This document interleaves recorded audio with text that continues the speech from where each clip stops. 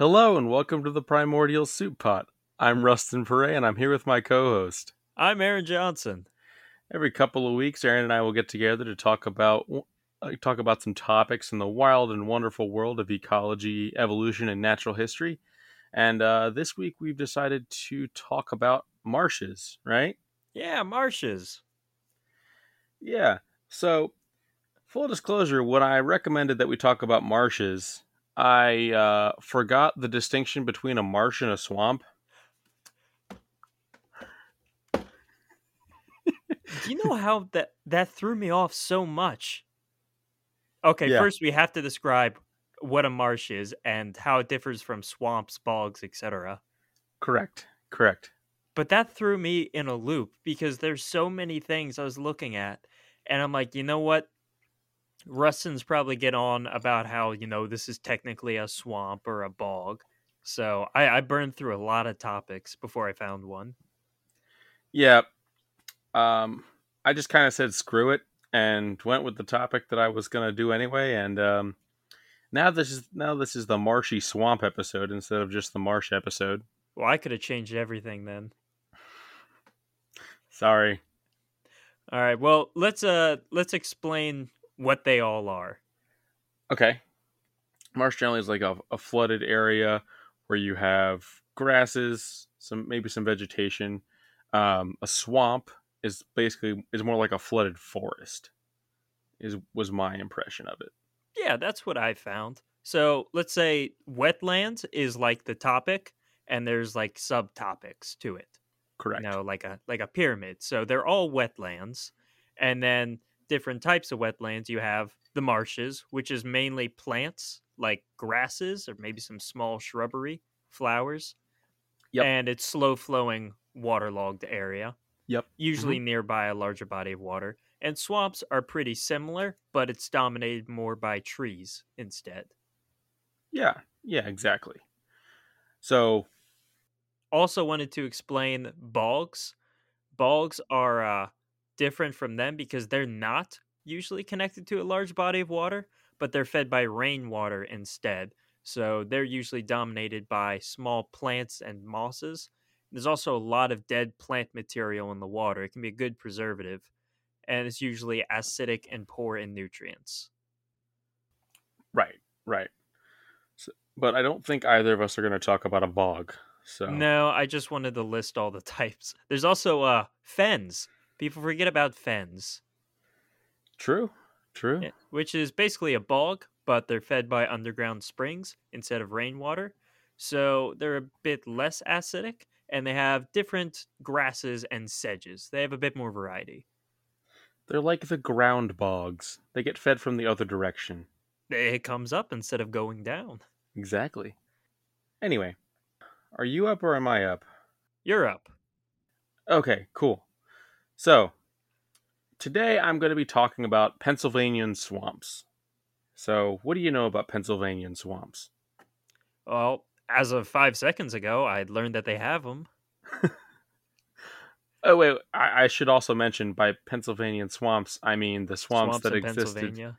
No, swamps that existed during the Pennsylvanian period, not the ones that exist in modern day Pennsylvania. Okay. So, do you know anything about these swamps? I know a little bit, but I don't want to steal your thunder. All right. Thank you for letting me keep all the thunder, at least for now.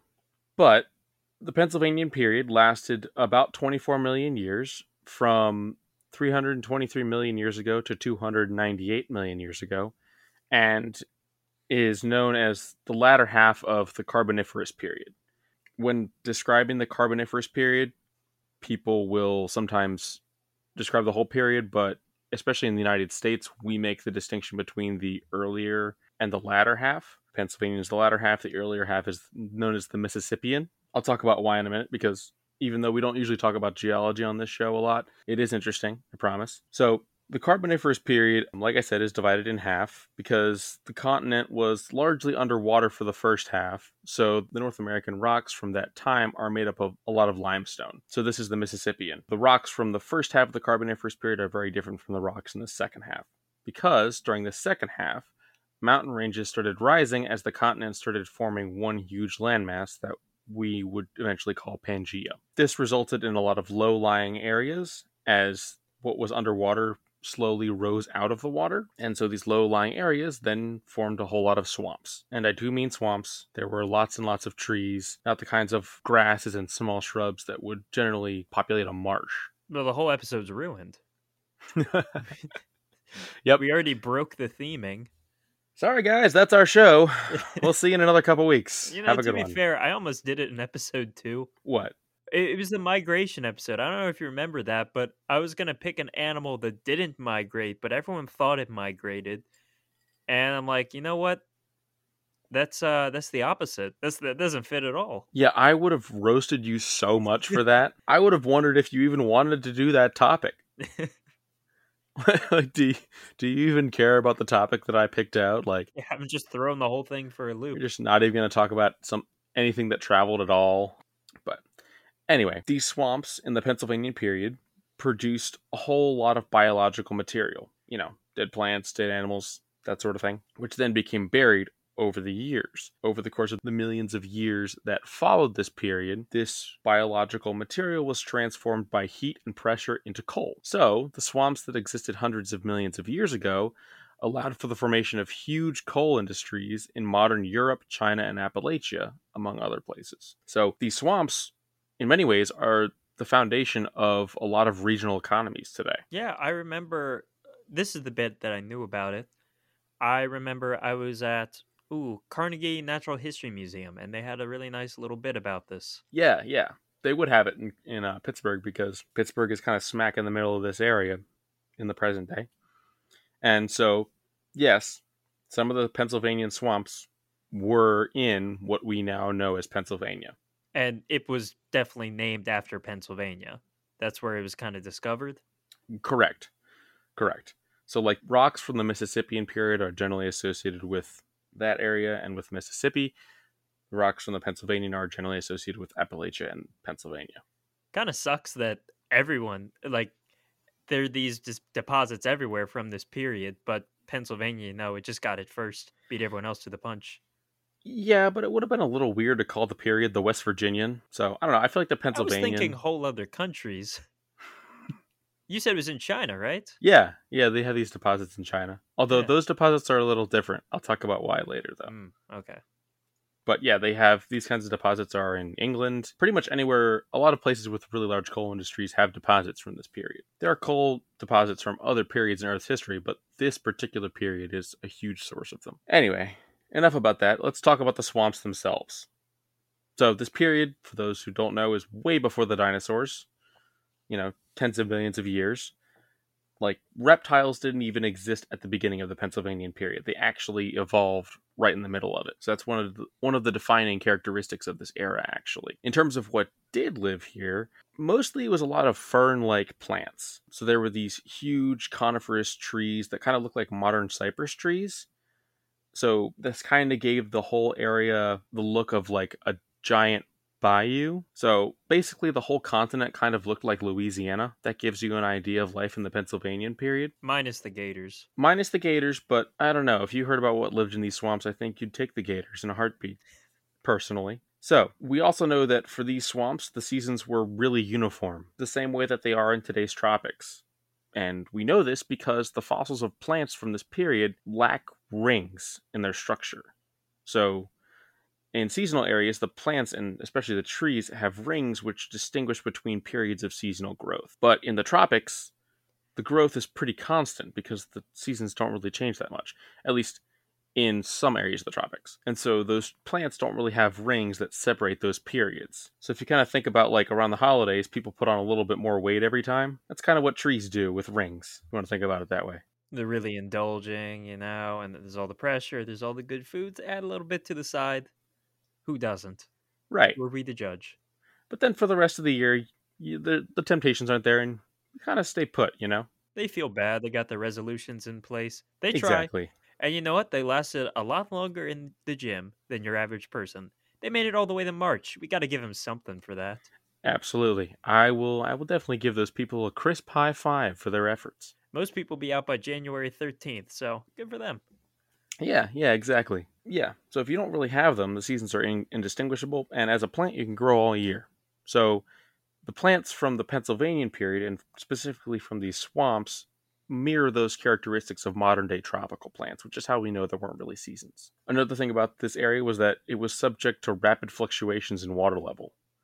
So it would rise and fall throughout the course of the day, possibly due to tidal fluctuations, but we don't really know that. But overall, it was a very productive, dynamic ecosystem, which resulted in a lot of important evolutions. One of these was the amniotic egg, which appeared about 318 million years ago. The amniotic eggs are eggs that have a thicker coating, and so they can be laid on land without drying out.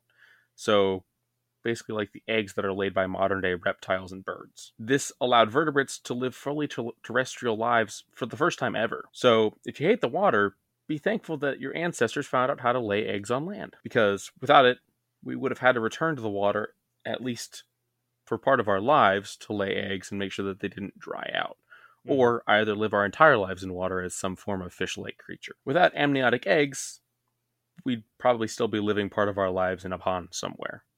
So it's a really important evolution that occurred during the middle of the Pennsylvanian period. Yeah, yeah, without a doubt, and allowed all life to expand beyond these waterlogged regions.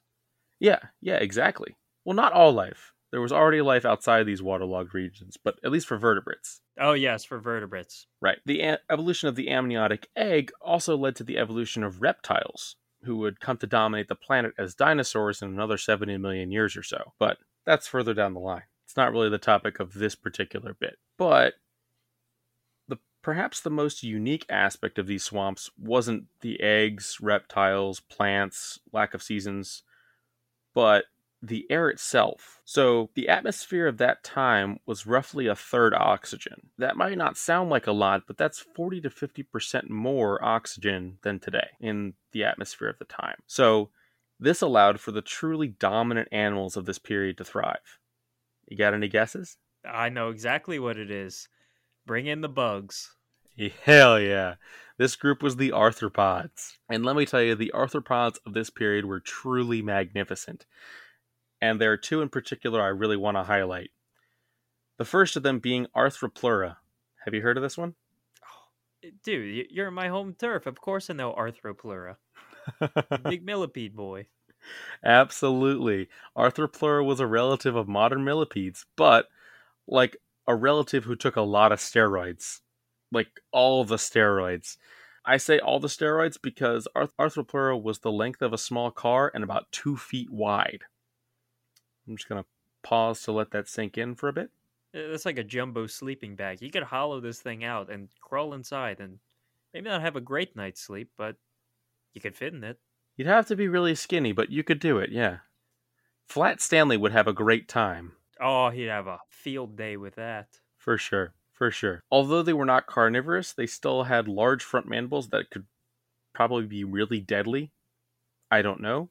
It died out hundreds of millions of years before I was born, but I still wouldn't want to mess with it.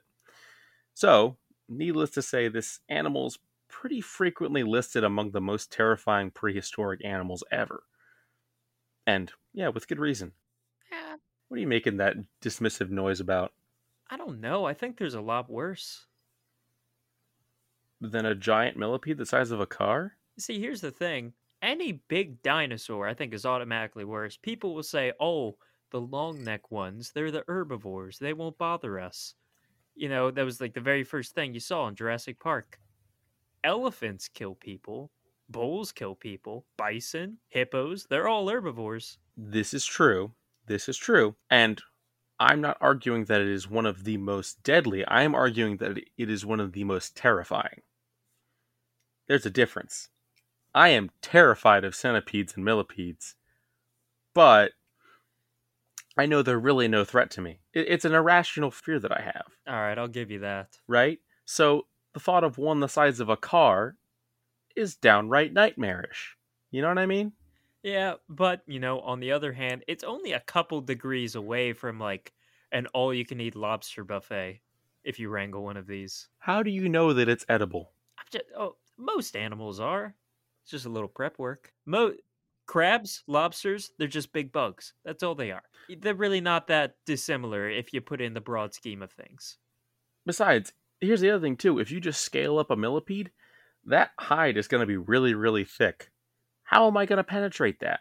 Life finds a way. I mean, you Life got. finds a way. That's not life, man. That's death finding a way. I don't care if you have to get a 50 anti-material rifle to take one of those things out. Yeah, I'll I need like a 50 cal or something, maybe a bazooka. I'm just saying, this thing is built like a tank. I think it's more likely that it eats me than vice versa. Anyway, the next one I want to talk about is Meganura. You know what this one is? Of course, I know what this one is. You lead though. I follow. Yeah, this is the most Aaron Johnson topic I've ever picked. So, I'm gonna set the scene for you here. Well, not for you. I'm more for the listeners. You already know where I'm going with this. But imagine for a minute that you're a small reptile running along the floor of this swamp forest. You step outside your burrow into the sunshine, just get a little fresh air. Then something swoops down, picks you off the ground, and carries you up to the top of a giant tree where it starts to eat you alive. What is this creature? Well, keep in mind that at this time, reptiles barely existed and there were no mammals. Bees and wasps wouldn't evolve for another 100 million years or so. So, what does this leave to dominate the skies? That would be the dragonflies.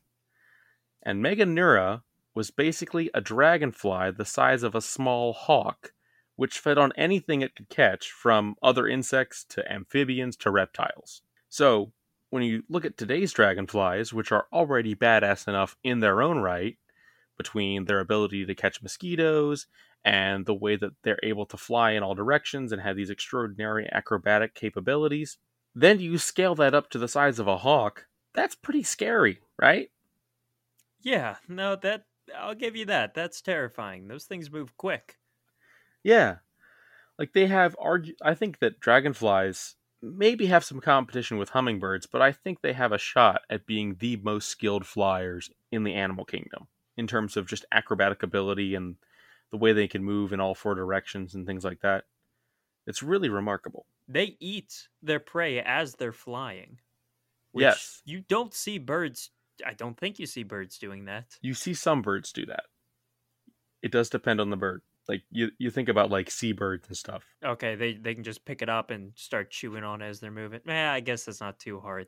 But still, for dragonfly, that's impressive.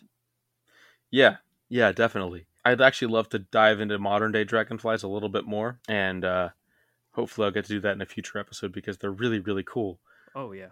and totally badass. So, there is a question associated with this whole story, which is why did prehistoric arthropods get so large and could it happen again today? Right? People see these articles about these huge bugs that existed millions and millions of years ago, and they get really scared that modern day bugs could evolve along the same path and become just as large. Well, I alluded to it earlier, but basically it's because the oxygen content was so much higher at this period in Earth's history. So, arthropods rely upon a completely different method of breathing, which is frankly far less efficient than our own. So, since it's easier to more efficiently exchange nutrients and gases with your environment when you're smaller, because of the increased surface area to mass ratio, which we've talked about before, arthropods tend to be smaller. So, this means that they can more efficiently exchange gases, even though their method of gas exchange isn't as good. This also isn't a universal rule, right? Because there are really large arthropods that live today. But those tend to have gills for the most part. They do tend to have gills, or they have more complex methods of gas exchange. They put more effort into it. They have much larger respiratory systems than their smaller counterparts. So, when the oxygen content was much higher, arthropods could be that much larger without developing more complex or efficient means of gas exchange.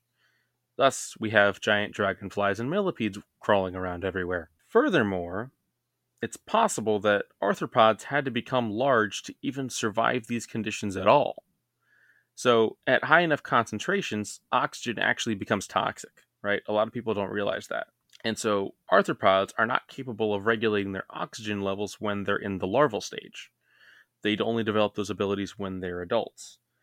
So, if the larvae are small and have a greater surface area to mass ratio, in an atmosphere that's really high in oxygen, they could just get overloaded with oxygen and essentially poisoned. However, if the larvae are larger, they receive less oxygen from their environment relative to their body size and are able to survive to adulthood. So, in some ways, it's almost like arthropods had to be bigger at that time period. Yeah, I know there's a. It's still debated on what the full cause is because I think there's been some experiments where they rear insects in environments where the oxygen levels are greatly increased, and they don't really display the huge size differences in their development. True. And I saw those same kind of experiments, but my response to that was that they didn't really have millions of years of evolution. That's also true, you know. Kind of hard to replicate that bit. Yeah, it would be really, really difficult to pitch that study to somebody who could fund it. Like, hey, if you fund my research, your great, great, great, great, great, great, great, great grandkids might eventually get to find out the results. How does that sound? But anyway, this is why arthropods and bugs just won't get this large today. There simply isn't enough oxygen in the atmosphere to support large arthropod species. And arthropods can't have big larvae because they won't get enough oxygen and then they'll wind up suffocating. Eventually, though, these swamps had to come to an end because obviously they don't exist today. All good things do. Indeed. This happened due to the rise of those mountains, right? Remember, I was talking about the mountains lifted those water covered areas of North America out of the ocean, essentially? Well, they kept rising, and so over time, this reduced the amount of lowland which was flooded toward the end of the Carboniferous period. So the swamps eventually dried up. It was kind of like lifting pasta out of boiling water with a colander, right? Once you get the pasta out of the water, it's all dried up, it's no longer saturated, and that's more or less what happened to the swamps. At least in my mind. I don't know. I kind of work a little bit weirdly that way. I think it's a good explanation. Anyway, but yeah, these swamps would carry on into the next period of geologic time in China, however, but even there they eventually dried up and would not return for several million years. So remember how I was talking about how in China it was a little bit different? That's because, unlike in North America, the swamps in China were not lifted further out of their lowland areas by these mountain ranges. So they were able to exist for millions of years after the end of the Carboniferous period, whereas they pretty much died out at the end of that period here in North America. So the coal deposits in China go on for layers and layers above the Pennsylvanian, so it's a little bit different. Furthermore, by the time the oxygen levels in the atmosphere had decreased, these monstrous bugs could no longer exist. I imagine that vertebrates also played a role in their demise. Competition from bigger, complex animals. They did 100%. Because, like I said, the evolution of the amniotic egg was an important factor. Reptiles also had a more efficient method of gas exchange that they evolved, and this would become more and more important as oxygen levels in the atmosphere decreased. So, once that happened, arthropods began to decline. Their swamp-like habitats were disappearing, and so they eventually went extinct. And reptiles, which are more well adapted to those new upland areas, thrived and were able to evolve into dinosaurs and came to dominate the planet for millions of years. Regardless of the fact that they died out, though, their remains do live on in the form of coal, which humans have been using for centuries, which is a really important part of our world today. So, even though it sounds like it might not necessarily be important because these swamps existed millions of years ago, they are an important part of your life. So, that's my piece. And those are the Pennsylvanian swamps.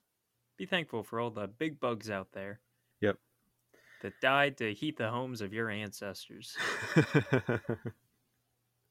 I hope I did that topic justice. I know that that's a topic that's more up your alley than mine generally. I think so. I think you summed it up pretty well. I figured I figured I'd beat you to it, honestly. One of us had to talk about that eventually. Anyways, I think you're up now. I am up. I am up. I just got a little something something today. Just a Nice. little bit. Little treat for the kids. Literally actually. So, I'm going to be Oh, discussing okay. a certain not like that.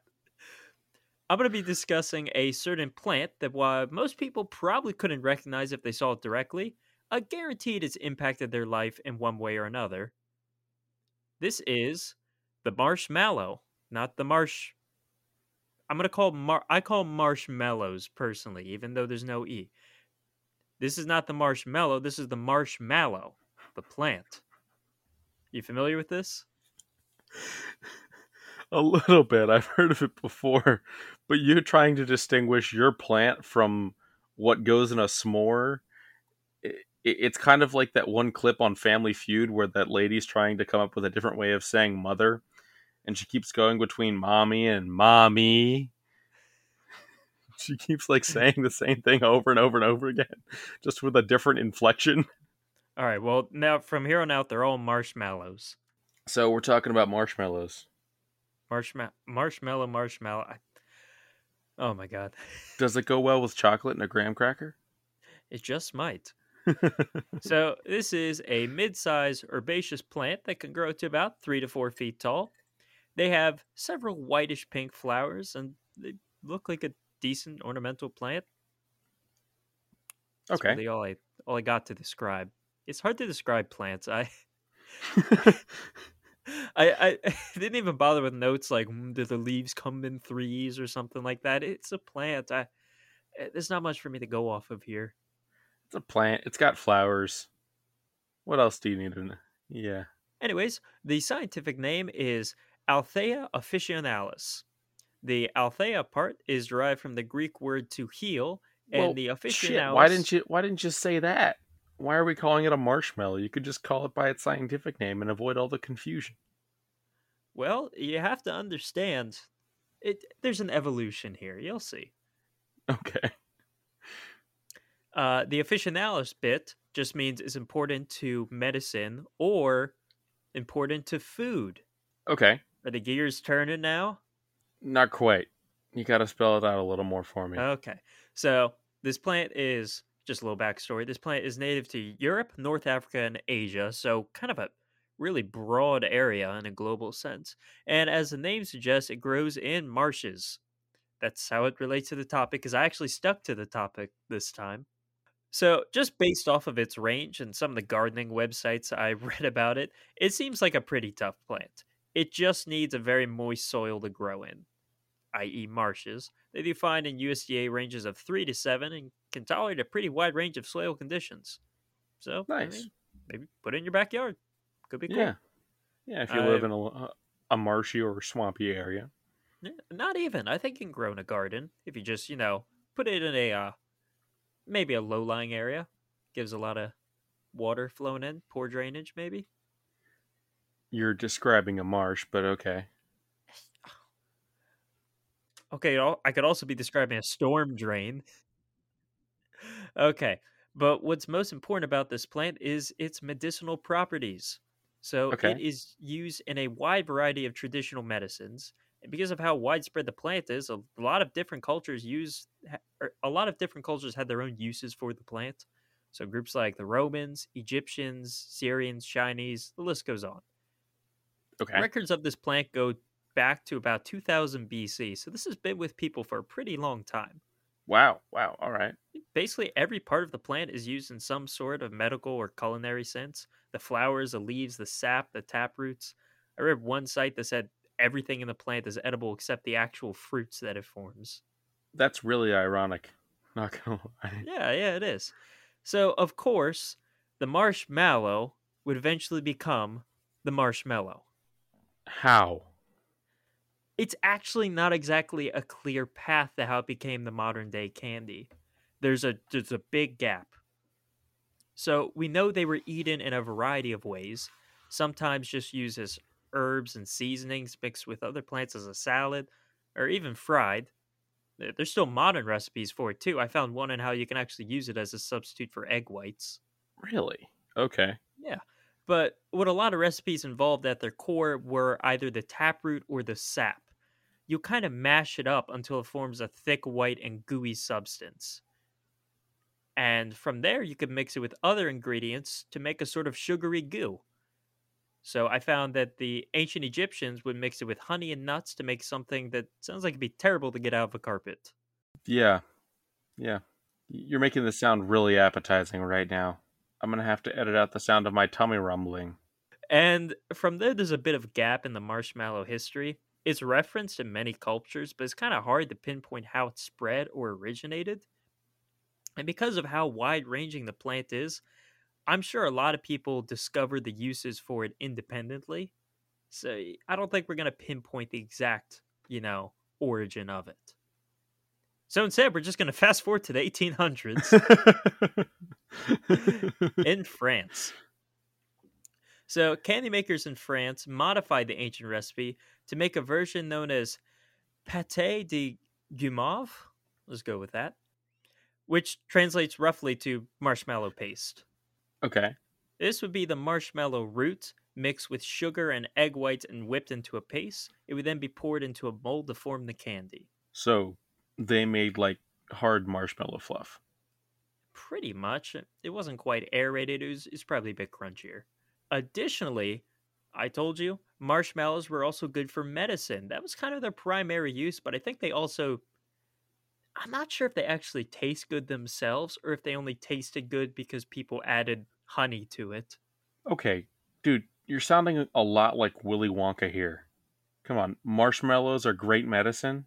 That's some Willy Wonka shit. It is. It is. They were.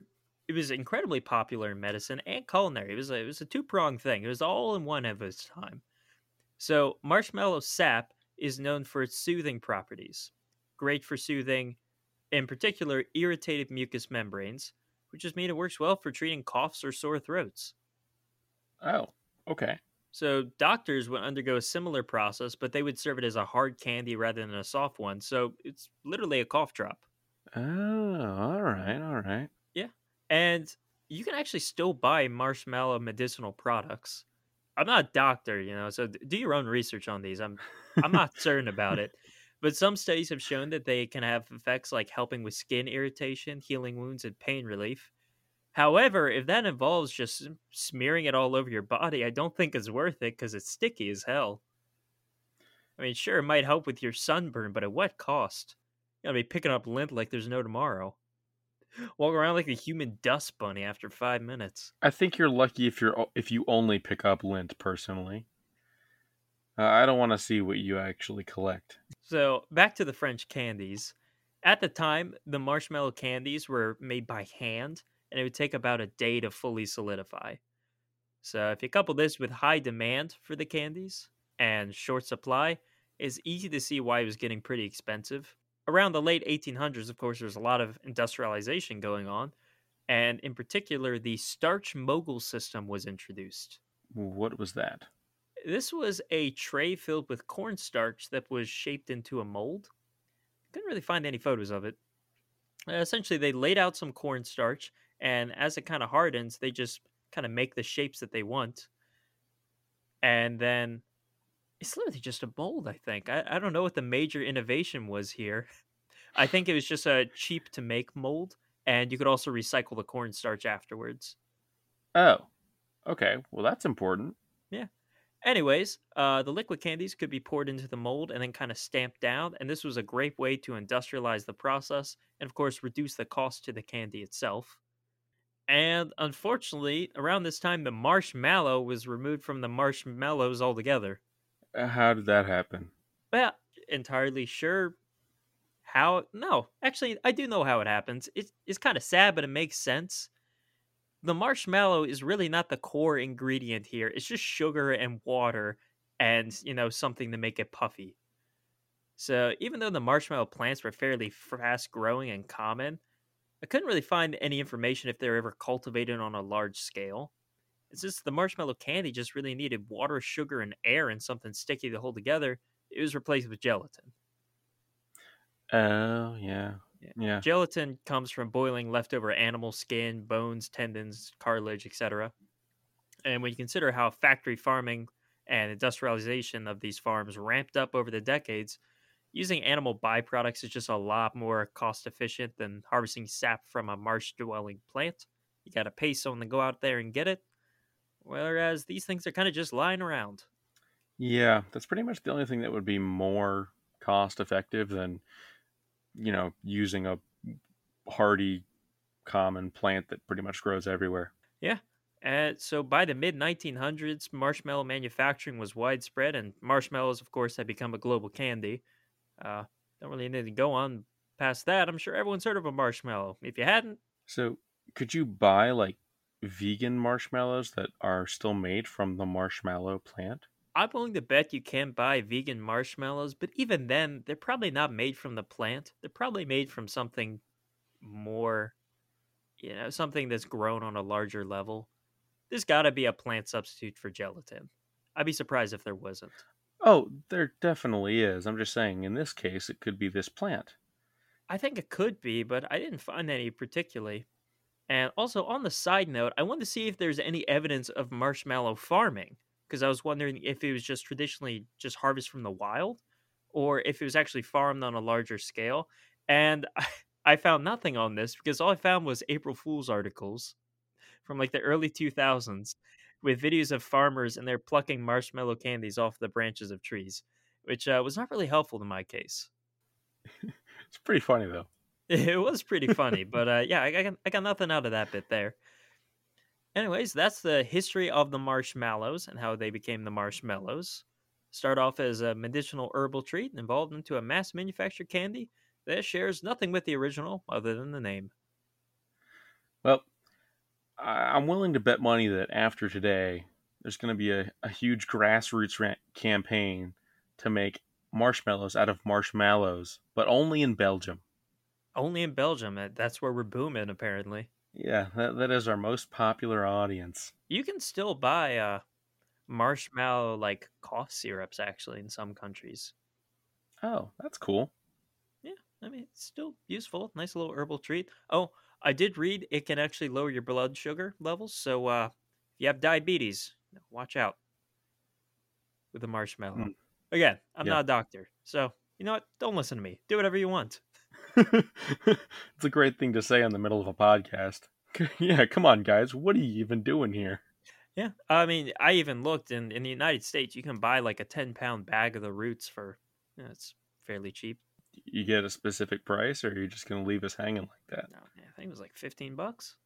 Oh, yeah, that's not bad at all. I don't think it's really in high demand. So, Yeah, that's probably why. But, I mean, if you could make delicious stuff with it, why not? I don't know. I never read that it actually tasted good anywhere. So it, maybe there's a reason it was dropped out. I thought about doing like a little bit where I do like a reveal, and I would taste a marshmallow made from marshmallows, and of course I didn't have one. I was just gonna crinkle some cellophane in front of the microphone and go mmm, but that didn't come about. Well, now, if we ever actually do a taste test, no one's going to believe that it's actually happening. No. Everyone's just going to think we're faking it because you said you would fake it. Yeah. Yep, that's my piece. Awesome. Thank you for that. So, with that being done, what are you thinking about for next episode? Ooh, I had a couple things I suggested. I said research animals. There's a lot of those. I also said different nature reserves. There's quite a few of those. A lot of cool ones. But anything you had in mind? Yeah, I have a couple topics. Um, One was deep sea part two because there's one deep sea animal that I've been wanting to talk about for about a month and a half now since I did the research for the initial episode. I do want to get to that eventually. I feel like that's going to be awesome. But the one I want to do more is that since summer is will be in full swing by the time this episode rolls around, basically, I think we should do beaches. Obviously, I was going to say we did a beach episode, but we didn't actually do a beach episode. We did an island episode during which I talked about barrier islands, Which are beaches. Which which are have beaches. beaches. It's not the exact same thing. Okay, well, I'll tell you what. We could do a nature reserve, and then you can pick whatever beach you want. All right, fine. That We'll works do for me. beaches next. All right. All right. Okay, we'll do nature reserves. Okay. All right, we did your pick last time. All right. Fair enough. Nature reserves it is. All right. Sounds good. So, with that decided, you want to take us out? Yep. If you enjoyed this episode, please give us a like and review on your podcast app of choice. If you have a suggestion for a future episode, you can contact us at souppodpodcast@twitter.com, or you can email us at theprimordialsouppod@gmail.com. Sounds great. And until next time, I'm Rustin Perret. And I'm Aaron Johnson. See ya. Bye.